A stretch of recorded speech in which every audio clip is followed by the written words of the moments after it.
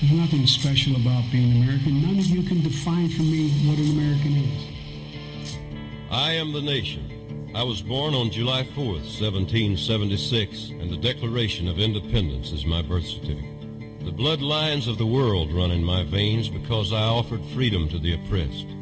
I am many things and many people. I am the nation. I'm 200 million living souls and the ghost of millions who have lived and died for me. I'm Nathan Hale and Paul Revere. I stood at Lexington and fired the shot heard round the world. I'm Washington, Jefferson, Patrick Henry. I'm John Paul Jones, the Green Mountain Boys, Davy Crockett. I'm Lee.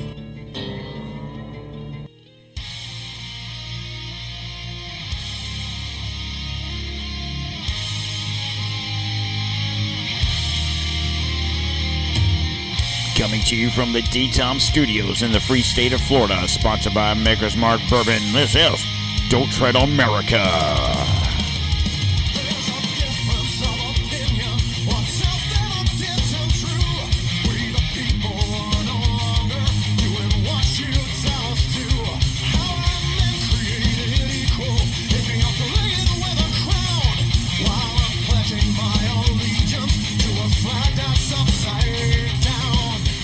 I'm your host, the one and only Don Q.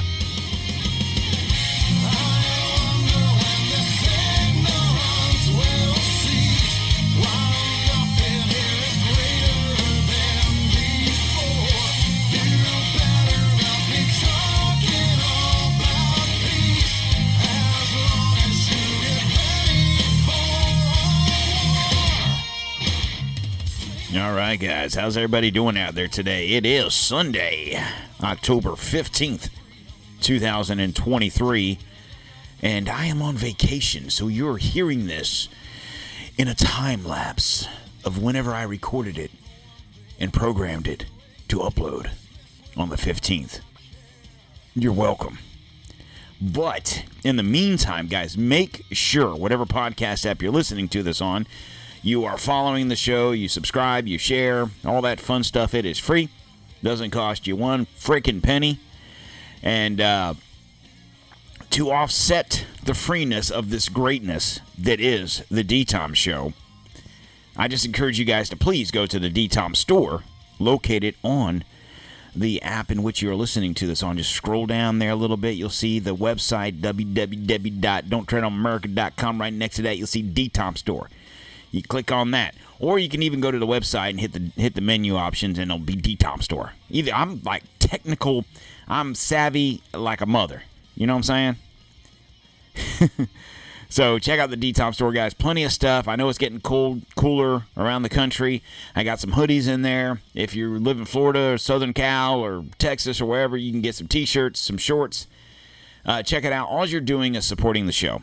I don't really see any of that money. The way I have the account set up is for it to pay for the websites. That's it. So really, you're just helping me with the show. As much as you can is greatly appreciated. Guys, help a brother out. Okay? Also, if you are on social media, you can check us out at Don't Tread on America on Facebook, Instagram, and the Ticker Talker. And on the, I'm sorry, I'm doing two different things at the same time. You know how it is. Come on, man. Check us out on the fucking A, what's it called? The X machine, Twitter X, whatever the fuck. Check that out. We are DTOM_1775. And if you want to follow me personally, it's PCGC_1775. And I think that's it. You can go to the website, www.don'ttreadonamerica.com, and from there you can follow everything. And you want to hit me up on the email machine there, it's donq@don'ttreadonamerica.com. All sorts of ways for y'all to get in touch with me, yell at me, tell me how great I'm doing with the show, whatever. Anywho, all right, so what I'm going to do today... right now, as you hear my voice, I'm not actually in the free state of Florida. I'm in Kentucky. Probably sipping on some bourbon right now. Even though it's not right now. But it will be when you hear this. It's great. It's going to be great. So I'm going to do this show. I got some stuff here that I want to talk about. And I thought it was interesting as I started. I was curious. That's the whole point of me doing this show, is my curiosity. And so as I was being curiousized, I started thinking. So in this country, we've had 4 presidents assassinated, right? Bob, Fred, Michael, and Jimmy, right? No, it was Lincoln, obviously Lincoln and Kennedy we know about. Garfield and another guy. I can't think of his name offhand because we're not going to talk about him on these articles. So what's going to happen is I'm probably going to ramble for a solid hour about these situations. I'm going to go through the history of presidential assassinations and attempted presidential assassinations, and what the Federal Reserve and the banking cartel, the Freemasons, the foundation of this country, what all this has to do with the assassinations of presidents. And in talking, as I started reading this stuff and, talking to Chris, and I was like, it's amazing if you look at a lot of these assassinations and attempts and situations where presidents were trying to do certain things against the Federal Reserve or the Rothschild family, or the 8 families. It always coincided with an attempted assassination, a successful assassination, and war of some sort. And it's interesting, and it kind of goes. It's kind of like the same old playbook. And you'll see as I go through all this stuff. And we're going to start from the beginning of this country. And you'll understand. You might even get a little upset at some of the names I'm going to talk about. And when we think of the foundation of this country, we think of the founding fathers, right? We think of George Washington and the rest of them right now. And Thomas Jefferson, Andrew Jackson, John Quincy Adams, so on and so forth. And even ones that weren't presidents, Paul Revere and Sam Johnson, right? No, Samuel Adams. And, those people, Benjamin Franklin. And you're going to find interesting how when we are taught history from young, when we're in school, elementary school, middle school, high school, we're taught how these gentlemen founded this country and they all got along and everyone agreed on everything. And you'll come to find that that's not necessarily the case. And you had some people had a vision one way and some people had a vision this way. And it's going to be interesting once I name the names and tell you the secret societies that they were part of versus the ones that weren't, the ideas and how they were operating, and what led to some of these individuals getting killed or attempted to be killed. Now, with that being said, I will talk for about an hour. If I don't cover everything I want to talk about, then I will end the show, and we will part 2 this. So I find it extremely interesting, and it makes me wonder what the future holds. And it kind of answers a lot of questions why more current presidents haven't gone down this path of righteousness. And it probably will explain everything you need to know. Okay, so in the year 1, no. Okay, so real quick, we'll run through this. I say real quick, but it won't be. In 1789, Alexander Hamilton became the first Treasury Secretary of the United States. Hamilton was one of the many founding fathers who were Freemasons. He had a close relations with the Rothschilds family, which owns, I have to turn that down a little bit, it seems awful loud, maybe it's not, but anyway, it is in my ears, owns the Bank of England, and leads the European Freemason movement. Now, before I read on, I've talked about the Rothschilds and the banks they own and stuff like that. What's going to happen here is this will kind of clear the picture up, and it's going to be kind of shocking to hear some of the other names that are involved in this. So George Washington, Benjamin Franklin, John Jay, Ethan Allen, Samuel Adams, Patrick Henry, John Brown, and Roger Sherman were all Masons. Roger Livingston helped Sherman and Franklin write the Declaration of Independence. He gave George Washington his oaths of office while he was a Grand Master of New York, Grand Lodge of Freemasons. Washington himself was a Grand Master of the Virginia Lodge. Of the general officers in the Revolutionary Army, 33, oddly enough, were Masons. This was highly symbolic since the 33rd degree Mason becomes illuminated. Okay? Populist, as I say popping, and there's popping. Let me get a sip here. Hold on. Populist founding fathers led by John Adams, Thomas Jefferson, James Madison, and Thomas Paine, none of whom were Masons, wanted to completely sever ties with the British Crown. So I'm going to stop right there. I did a show not all that long ago talking about the British Crown and how the Revolutionary War wasn't what we thought it was, if you guys go back. And so we're reading this, right? We're talking about this, and you think, okay, well, what the fuck was the Revolutionary War about? Exactly. Okay? So, but we're overruled by the Masonic faction led by Washington, Hamilton, and Grand Master of the St. Andrew's Lodge in Boston, General Joseph Warren, who wanted to defy Parliament but remain loyal to the Crown. St. Andrew's Lodge was the hub of New York. God bless Don. I'm reading ahead without reading.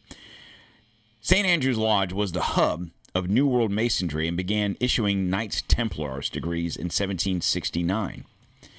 All U.S. Masonic lodges are to this day warranted by the British Crown, whom they serve as global intelligence and counter-revolutionary subversion network. Their most recent initiative is the Masonic Child Identification Program, or CHIP. According to Wikipedia, the CHIP program allows parents to the opportunity to create a kit of identifying materials for their child free of charge. The kit contains a fingerprint card, a physical description, a video, computer disc, or DVD of the child, a dental imprint, and a DNA sample. The First Continental Congress convened in Philadelphia in 1774 under the presidency of Peyton Randolph, who succeeded Washington as the Grand Master of the Virginia Lodge. The Second Continental Congress convened in 1775 under the presidency of Freemason John Hancock. Peyton's brother William succeeded him as a Virginia Lodge Grand Master and became the leading proponent of centralized and federalism at the first Constitutional Convention in 1787. The federalism at the heart of the U.S. Constitution is identical to the federalism laid out in the Freemasons' Andrew Constitutions of 1723. William Randolph became the nation's first Attorney General and Secretary of State under George Washington. His family returned to England loyal to the Crown. John Marshall's, the nation's first Supreme Court Justice, was also a Mason.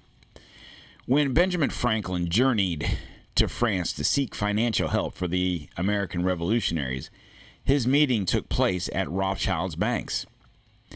He brokered arms sales via German Mason Baron von Steuben.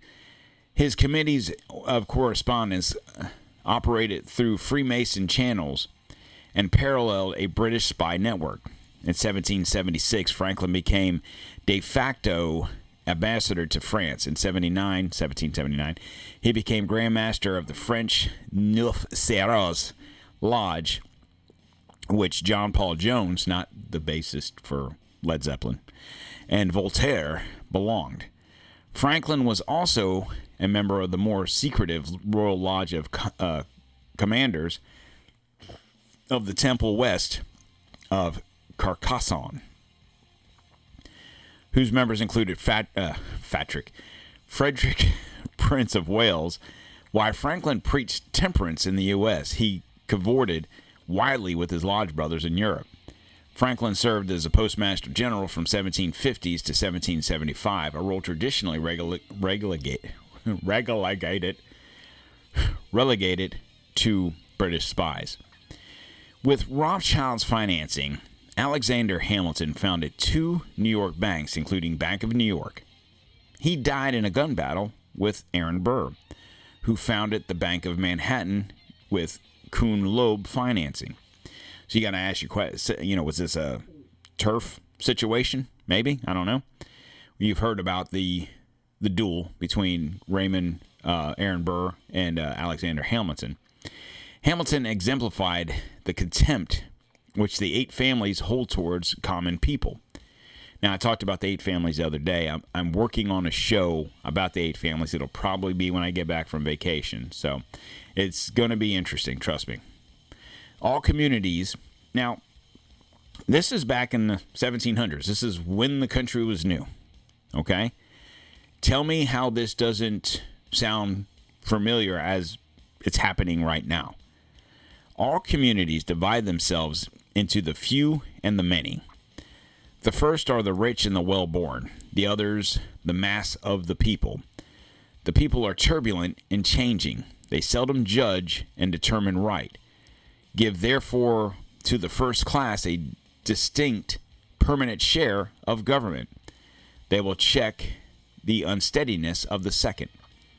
So, essentially saying that you have 2 classes of people. Like nowadays they say you have the lower, middle, and upper classes, right?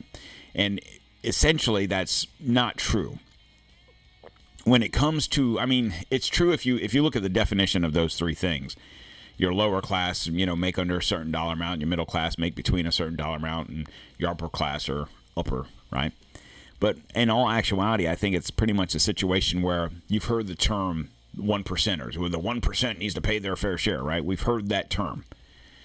And the funny thing about that term is the people that say those words are the 1%. In other words, what I'm trying to say is that the people that rule over us, and it's not just in this country, this is a world thing, every country has the same situation, are the 1% of that country. So why do they rule over us? And the many, which is us, everyone under that one, the 99%, if you live in a country that's, democratic and you vote leaders in, we supposedly are responsible for that. Now, the reason I say supposedly, because that's assuming that the voting situation is legit, right? And which has come into question a little more in recent times. Not just talking about Trump and Biden, but in the last couple elections, you've had questions of voting tampering, whether on either side. So, Hamilton was only the first in a series of 8 families' cronies to hold the key position of Treasury Secretary. In recent times, Kennedy Treasury Secretary Douglas Dillon came from Dillon Reed, now part of UBS Warburg. Nixon's Treasury Secretaries David Kennedy and William Simon came from Continental Illinois Bank, now part of Bank of America. And the Salmon brothers, now part of Citigroup. Respectively, Carter's Treasury Secretary Michael Blumenthal came from Goldman Sachs. Reagan's Treasury Secretary Donald Reagan came from Merrill Lynch, now part of Bank of America. Bush Sr.'s Treasury Secretary Nicholas Brady came from Dillon Reed. And both Clinton Treasury Secretaries Robert Rubin and Bush Jr. Treasury Secretary Henry Paulson came from Goldman Sachs. Obama's Treasury Secretary Tim Geithner worked at Kissinger Associates in the New York Fed. So essentially, all your Treasury Secretaries in recent history have come from a group of these people, whether they worked for the Fed. Well, they work for the Fed, that's government. No. The Federal Reserve is not a government entity. It's a private bank, guys. It's a private bank. Do me a favor. If you have a dollar bill, 5, 10, 20, 50, 100, whatever you got in your pocket right now, pull it out. Look at that piece of paper. And I've talked about this. Me and Chris did a show a long time ago, and we talked about this. And I had him pull out $1, and I said, now, look at that dollar bill. What does it say? You don't own that money. Oh, it's my money. It's in my pocket. You don't own that money. You are borrowing that money. And you are borrowing that money from the Federal Reserve. It is a Federal Reserve note. It is not your money. See, we are led to believe in this country that our money is our money. When if you look at your paycheck every week or every 2 weeks, however you get paid, you'll see that I'm saying you, I'm me too, but us Americans, we have to pay a fee to the Federal Reserve to get our money. Did you know that? That's what FICA is. Okay? So you pay your check, whatever your check dollar amount is, you get federal taxes withheld, right? Then you pay FICA. Then you pay Social Security tax. And I talked about this a while back too, how Social Security, your number, right, is your slave number. That's how they identify you. Your name means nothing. Your number is you. It's like a prison number. It's like a military ID. It's your name doesn't mean shit. That number is you. And the money isn't yours. You're just borrowing it. And you pay to borrow it. And tell me that's not fucked up. Tell me that this whole situation isn't a fucking racket with the gangsters sitting at the top, the Rothschilds, control the Federal Reserve. But we don't even think twice about it, and we just go about our business. Thomas Jefferson urged that the United States needed a publicly owned central bank so that European monarchs and aristocrats could not use the printing of money to control the affairs of the new nation. Jefferson extolled, "A country which expects to remain ignorant and free expects that which has never been and that which will never be. There is scarcely a king and 100 who would not, if he could, follow the example of Pharaoh, get first all the people's money, then all their lands, and then make them and their children servants forever. Banking establishments, and more dangerous than standing armies. Already they have raised up a money aristocracy. There we go. I can talk. So essentially he's saying that with banks in control of governments, not just in this country, guys. I'm not talking just about America. I'm obviously this is what we're focusing on American presidents, but the same thing happens around the world because these same people run the Bank of England, the Bank of Spain, the Bank of this, the Bank of that, the Bank of that. It's just because in America, we try to fool the citizens by saying it's the Federal Reserve. So most of your, ask your neighbor that's ignorant to the fact of anything that's going on. They just live their life. They go get Starbucks. They go to work. They don't fucking think twice about anything. Ask them who runs the Federal Reserve. I guarantee you they'll say the government. I guarantee you they tell you that. Because they're ignorant to the fact that it's a private bank. And I would even say probably in other countries, if it's the bank of said country, a lot of these people probably think the same thing. A Bank of England, it's just the head bank of England. It's not. The bank, England, the country, America, the country, we borrow money from those entities. Thus, the national, quote unquote, the national debt. Okay? So, where was I at? Blah, blah, blah. Banking aristocrats. Okay, so Jefferson watched as the Euro banking conspiracy to control the United States unfolded, weighing in. Single acts of tyranny may be ascribed to the accidental opinion of the day, but a series of oppressions begun at a distinguished period, unalterable through every change of ministers, to plainly prove a deliberate, systematic plan of reducing us to slavery. So this goes back to what I talked about with Lincoln and how bills were signed. We ended slavery, but then we put everyone in chains. because we were attuned to a federal bank. I shouldn't say a federal bank. A privately controlled central bank versus a government-controlled central bank. Okay? But the Rothschild sponsored Hamilton's arguments for a private U.S. central bank carried the day. In 1791, the Bank of the United States was founded with the Rothschilds as the main owners. This is what it was called before they changed it to the Federal Reserve. The bank's charter was to run out in 1811.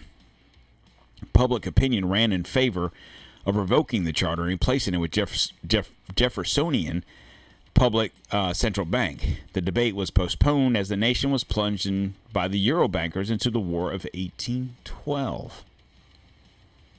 Amidst the climate and fear economic hardships, Hamilton's bank got its charter renewed in 1816 after the war, because we got plunged into a war with Great Britain again, and we needed help. We were relatively, the country was 40 years old at this point? In 1828, someone became something. Andrew Jackson took a run at the U.S. presidency. Throughout his campaign, he railed, I really can read, I swear to God I can, against the international bankers who controlled the Bank of the United States. Jackson ranted, "You are a den of vipers. I intended to expose you by the eternal God. I will rout you out. If the people understood the rank injustices of our money and banking system, there would be a revolution before morning." And I think those words hold true today. The problem is we are so blindsided and easily manipulated into thinking that the words I'm saying are bullshit. This is Andrew Jackson's words.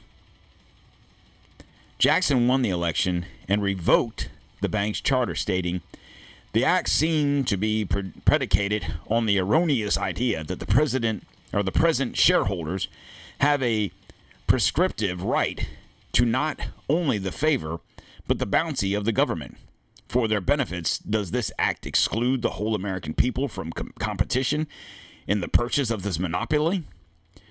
Present stockholders and those inheriting their rights as successors be established a privileged order, clothed both with greater political power and enjoying immense pecuniary advantages from their connection with government. Should its influence be concentrated under the operation of such an act as this, in the hands of such elected directory, whose interests are identified with those of the foreign stockholders, will there not be a cause to tremble for the independence of our country in war, controlling our currency, receiving our public's monies, and holding thousands of our citizens' independence? It would be more formidable and dangerous than a naval or military power of the enemy. It is to be regretted that the rich and powerful often bend the acts of government for selfish purpose. To make the rich richer and more powerful, many of our rich men have not been content with equal protection and equal benefits, but have besought us to make them richer by acts of Congress. I have done my duty to this country."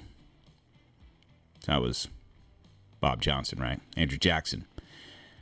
It's weird because you ever seen the movie National Treasure when Nicolas Cage are reading the Declaration? He's saying, the preamble, and he's like, "People don't talk like that anymore. People don't talk like this." But tell me what he just said doesn't ring true right now. Populism prevailed and Jackson was reelected in 1835. He was the target of an assassination attempt. The gunman was Richard Lawrence, who confessed that he was in touch with the powers in Europe. Still in 1836, Jackson refused to renew the Bank of the United States charter. Under his watch, the U.S. national debt went to zero for the first and last time in our nation's history. I'm going to pause on that right now. Think about that. Now, granted, the country was only 60 some odd years old at this point. But if you compare apples to apples, the debt was just as great as it is now between coming out of the Revolutionary War, trying to build a nation, okay, starting then going into the War of 1812, where a lot of infrastructure that was new was destroyed. The White House, these types of things were destroyed by the English armies, so had to be rebuilt. So that's a pretty strong statement considering the monies at the time that we had to borrow from foreign nations and from a central bank to rebuild this country.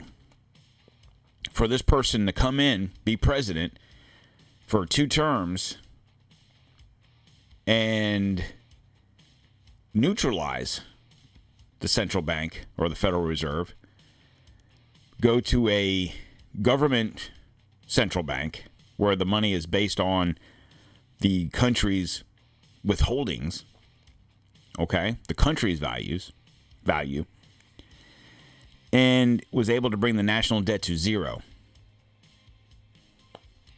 In this country, nowadays, we are led to believe that the only way that's possible is 2 things. And really, I don't even know how true this is. And this probably begs a question to ask, like, people think, okay, Russia's so poor. How can they afford war? How can they afford this? How can they afford that? Look at how poor Russia is. But is it? Russia doesn't have a Rothschild bank. You understand what I'm saying? They are self-financed, I guess is a good word. So it makes you wonder if, like I've said this before, if we're in debt, how can we afford to give other countries money? If we weren't beholden to a third-party bank disguised as the quote-unquote Federal Reserve, would we even be broke? They try to tell us that there's 2 ways to fix this. Either we raise taxes or we reduce spending. I mean, obviously, it would probably have to be both of those because, like I said before, this country doesn't produce goods to sell to make money. They make their money from taking it from us. So this angered international bankers whose primary income was derived from interest payments on debt. The Bank of the United States President Nicholas Biddle cut off funding to the U.S. government in 1842, plunging the U.S. into a depression. Biddle was an agent for the Paris-based Jacob Rothschild. The Mexican War was simultaneously sprung on Jackson. A few years later, the Civil War was unleashed, with London bankers backing the Union and the French bankers backing the South. The Lehman family made a fortune smuggling arms into the South and cotton to the North. By 1861, the U.S. was $100 million in debt. New President Abraham Lincoln snubbed the Eurobankers again, issuing Lincoln greenbacks to pay Union Army bills. The Rothschild-controlled Times of London wrote, "If that mischievous policy, which had its origins in the North American Republic, should become indurated down to a fixture, then that government will furnish its own money without cost. It will pay off its debts and be without debt. It will have the money necessary to carry on its commerce.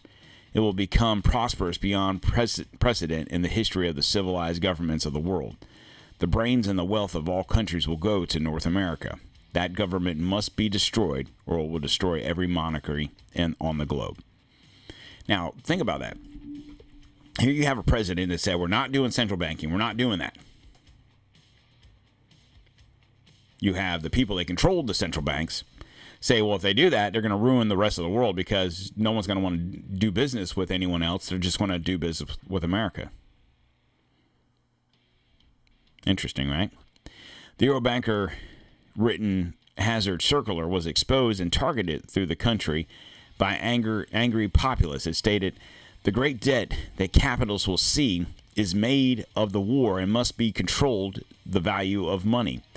To accomplish this, government bonds must be used as a banking basis. We are now awaiting Secretary of Treasury Salmon Chase to make that recommendation. It will not allow greenbacks to circulate as money, as we cannot control that. We control bonds through them banking issues. In 1863, National Banking Act reinstated the private U.S. central bank, and Chase's war bonds were issued. Lincoln was reelected the next year, vowing to repeal the act. He took his oath in January of 1865. Before he could act, he was assassinated at Ford's Theater by John Wilkes Booth. Booth had major connections to international bankers. His granddaughter wrote this one mad act, which details Booth's contact with mysterious Europeans just before Lincoln's assassination. Following the Lincoln hit, Booth was whisked away by members of the secret society known as the Knights of the Golden Circle. The KGC once had close ties to the French Society of Sessions, which produced Karl Marx. The KGC, which had fomented much of the tension that caused the Civil War, and President Lincoln had specifically targeted the group. Booth was a KGC member and connected through the Confederate States Secretary of State, Judah Benjamin, to the House of the Rothschilds. Benjamin fled to England after the Civil War. Nearly a century after Lincoln was assassinated for issuing greenbacks, President JFK found himself in the Eight Families' crosshairs. Kennedy had announced a crackdown on offshore tax havens and proposed tax increases rates in large oil and mining companies. He supported eliminating tax loopholes, which benefited the super rich. His economic policies were publicly attacked by Fortune magazines. The Wall Street Journal and both David and Nelson Rockefeller, even Kennedy's own Treasury Secretary Douglas Dillon, who came from the UBS War Board-controlled Dillon Reed Investment Bank, voiced his opposition to JFK's proposals. Kennedy's fate was sealed on June of '63 when he authorized the issuance of more than $4 billion in U.S. states notes by the Treasury Department in an attempt to circumvent the high interest rates usury of the private Federal Reserve international banker crowd. The wife of Lee Harvey Oswald, who was conveniently gunned down by Jack Ruby before Ruby shot himself. Before Ruby himself was shot. Told author A.G. Weberman in 1994 the answer to Kennedy's assassination is with the Federal Reserve. Don't underestimate that. It's wrong to blame it on Angleton and the CIA per se. The only one finger on the same hand, the people who supply the money are above the CIA. Fueled by incoming President Lyndon Johnson's immediate escalation to the Vietnam War, the U.S. sank further into debt. Its citizens were terrorized into silence. If they could kill the president, they can kill anyone. So, what does it all mean? So let's break this down. So let's talk about Lincoln. So the first president murdered. Now we talked about Andrew Jackson. He wasn't killed. It was an attempt, but he was surrounded by war, 1812, and the war of this whatever the other one was, Spanish War, whatever it was, Mexican War. Anyway, the U.S. president's murdered by Rothschild Jewish mafia was Lincoln. The second murder by them was Garfield, and the third was JFK. Now, we didn't get into Garfield. I'm going to get in him here. I don't know if I get into it this show. It'll probably be later, so I want to hit Lincoln and Kennedy. Or I don't know. We'll see. We'll see. We're going on 40 minutes, so let's just keep going here. So Lincoln's private war, the Trail of Blood. Abraham Lincoln worked valiantly to prevent the Rothschild's attempt to involve themselves in financing the Civil War. Interestingly, it was the Tsar of Russia who provided the needed assistance against the British and French, who were among the driving forces behind the succession of the South and her subsequent financing. Russia intervened by providing naval forces for the Union blockade of the South in European waters, and by letting both countries know that if they attempted to join the Confederacy with military force, they would also have to go to war with Russia. The Rothschild Mafia succeeded as their agent, Treasury Secretary Salmon Chase, forced a bill, the National Banking Act, through Congress, creating a federally chartered central bank that had the power to issue U.S. banknotes. Afterwards, Lincoln warned that the American people Lincoln's quote, "The money power preys upon the nation in a time of peace and conspires against it in a time of adversity. It is more despotic than monarchy, more insolent than autocracy." I want to say autocracy. Autocracy. "More selfish than bureaucracy. I see in the near future a crisis approaching that unnerves me and causes me to tremble for the safety of our country. Corporations have been enthroned. An era of corruption will follow, and the money power of the country will endeavor to prolong its reign by working upon the prejudice of the people until the wealth is aggregated in a few hands and the public is destroyed." Now, this is in a time when corporations weren't like they are nowadays. There was a few major corporations back in these days. So you got to imagine if it was that corrupt back then, what's it like nowadays? Lincoln's attempted success in influencing Congress to limit the life of the Bank of the United States to just war years, motivating factor behind the assassination by the mafia. Evidence links agents of the Bank of Rothschilds, Lincoln's Secretary of War Edwin Stanton, and John Wilkes Booth, plus 8 co-conspirators, plus 70 government officials and businessmen in the assassination. Booth's diary had 18 pages ripped out containing the names, but were later found in an attic of one of Stanton's descendants. Linked Booth in a coded message directly to Judah Benjamin, the Civil War campaign manager of the South for the House of the Rothschild. When the war ended, the key to the code was found in Benjamin's possession. The mafia portrayed the assassin as a crazed lone gunman with a few radical friends, escaped by the way of only bridge in Washington, not guarded by Stanton's troop. Booth was located hiding in the barn near Port Royal, Virginia, 3 days after escaping from Washington. Shot by a soldier named Boston Corbett, who fired without orders. Whether or not the man killed was Booth is still a matter of contention. But the fact that remains that whoever it was, he had no chance to identify himself. Rothschild's mafia agent, Secretary of War Stanton, made the final identification. The real John Wilkes Booth escaped with Stanton's assistance. Mary Todd Lincoln, upon hearing of her husband's death, began screaming, "Oh, that dreadful house of Rothschilds." Thomas House, a gun runner, financier, and agent of the Rothschilds during the Civil War, linked to an anti-Lincoln pro-banker interest. So, right? So the second president killed by the Jewish mafia, the Rothschilds, was James Garfield, 20th president. He had been chairman of the House Committee on Appropriations and was an expert on fiscal matters. President Garfield openly declared that whoever controls the supply of currency would control the business and activities of all people. After only 4 months in office, President Garfield was shot at a railroad station on July 2nd, 1881. And I guess that's just another coincidence. So, I think I'm going to stop there. I know I've only been going 45 minutes. And the reason I want to stop there is because I'm done talking. No. I want to get into Kennedy. That's what she said. No. And it's not a short jaunt. Okay? So, and I don't want to run long. I'd rather be able to split this up into 2 shows. But I'll give you a tease here. President Kennedy planned to exterminate the Federal Reserve System. In 1963, he signed Executive Order EO 11 and EO 110. I'll get into those in the next show. Returning to the government the responsibility to print money, taking that privilege away from the Rothschilds' Federal Reserve. Shortly thereafter, he was assassinated.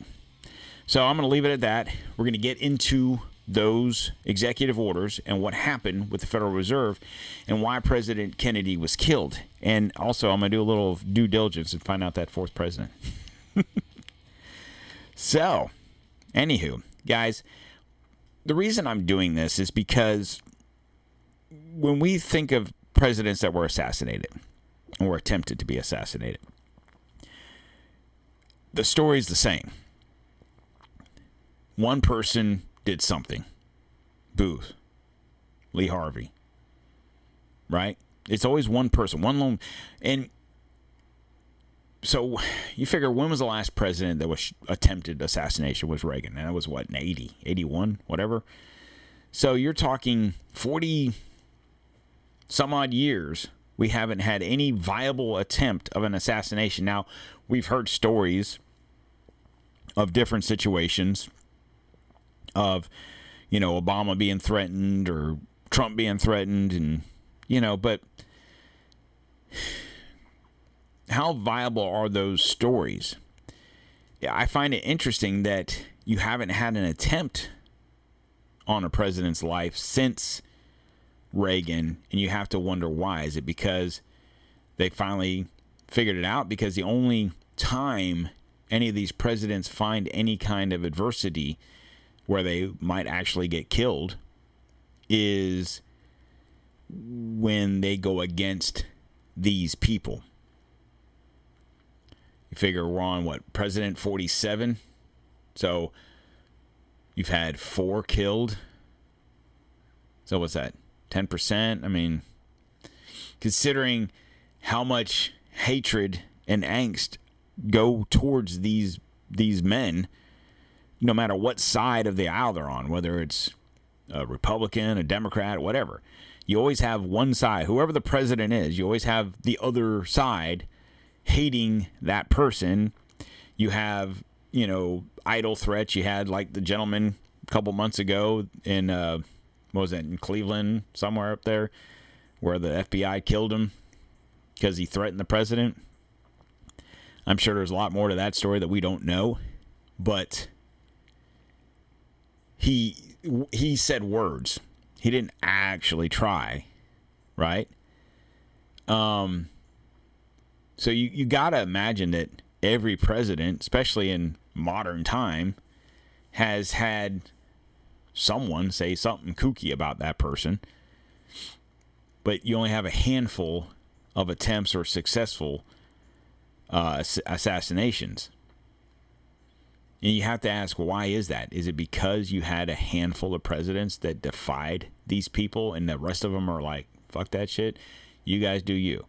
Every president in recent memory, they don't talk anything about stopping these people, eliminating the Federal Reserve. You don't hear about that. Now, the most recent thing of any kind of substance is when they started talking about central bank digital currency. But that doesn't necessarily, it's not the same thing as getting rid of the Fed. It's just the central bank will be the Federal Reserve that issues out the currency. It's the same difference.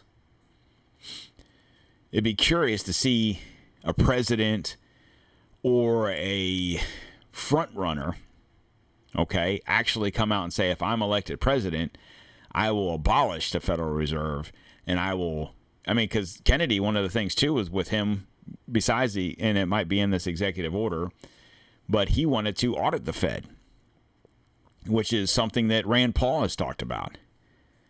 And it just gets scoffed off. You have someone like Rand Paul talk about wanting to audit the Fed, and the other 99 senators just laugh at him.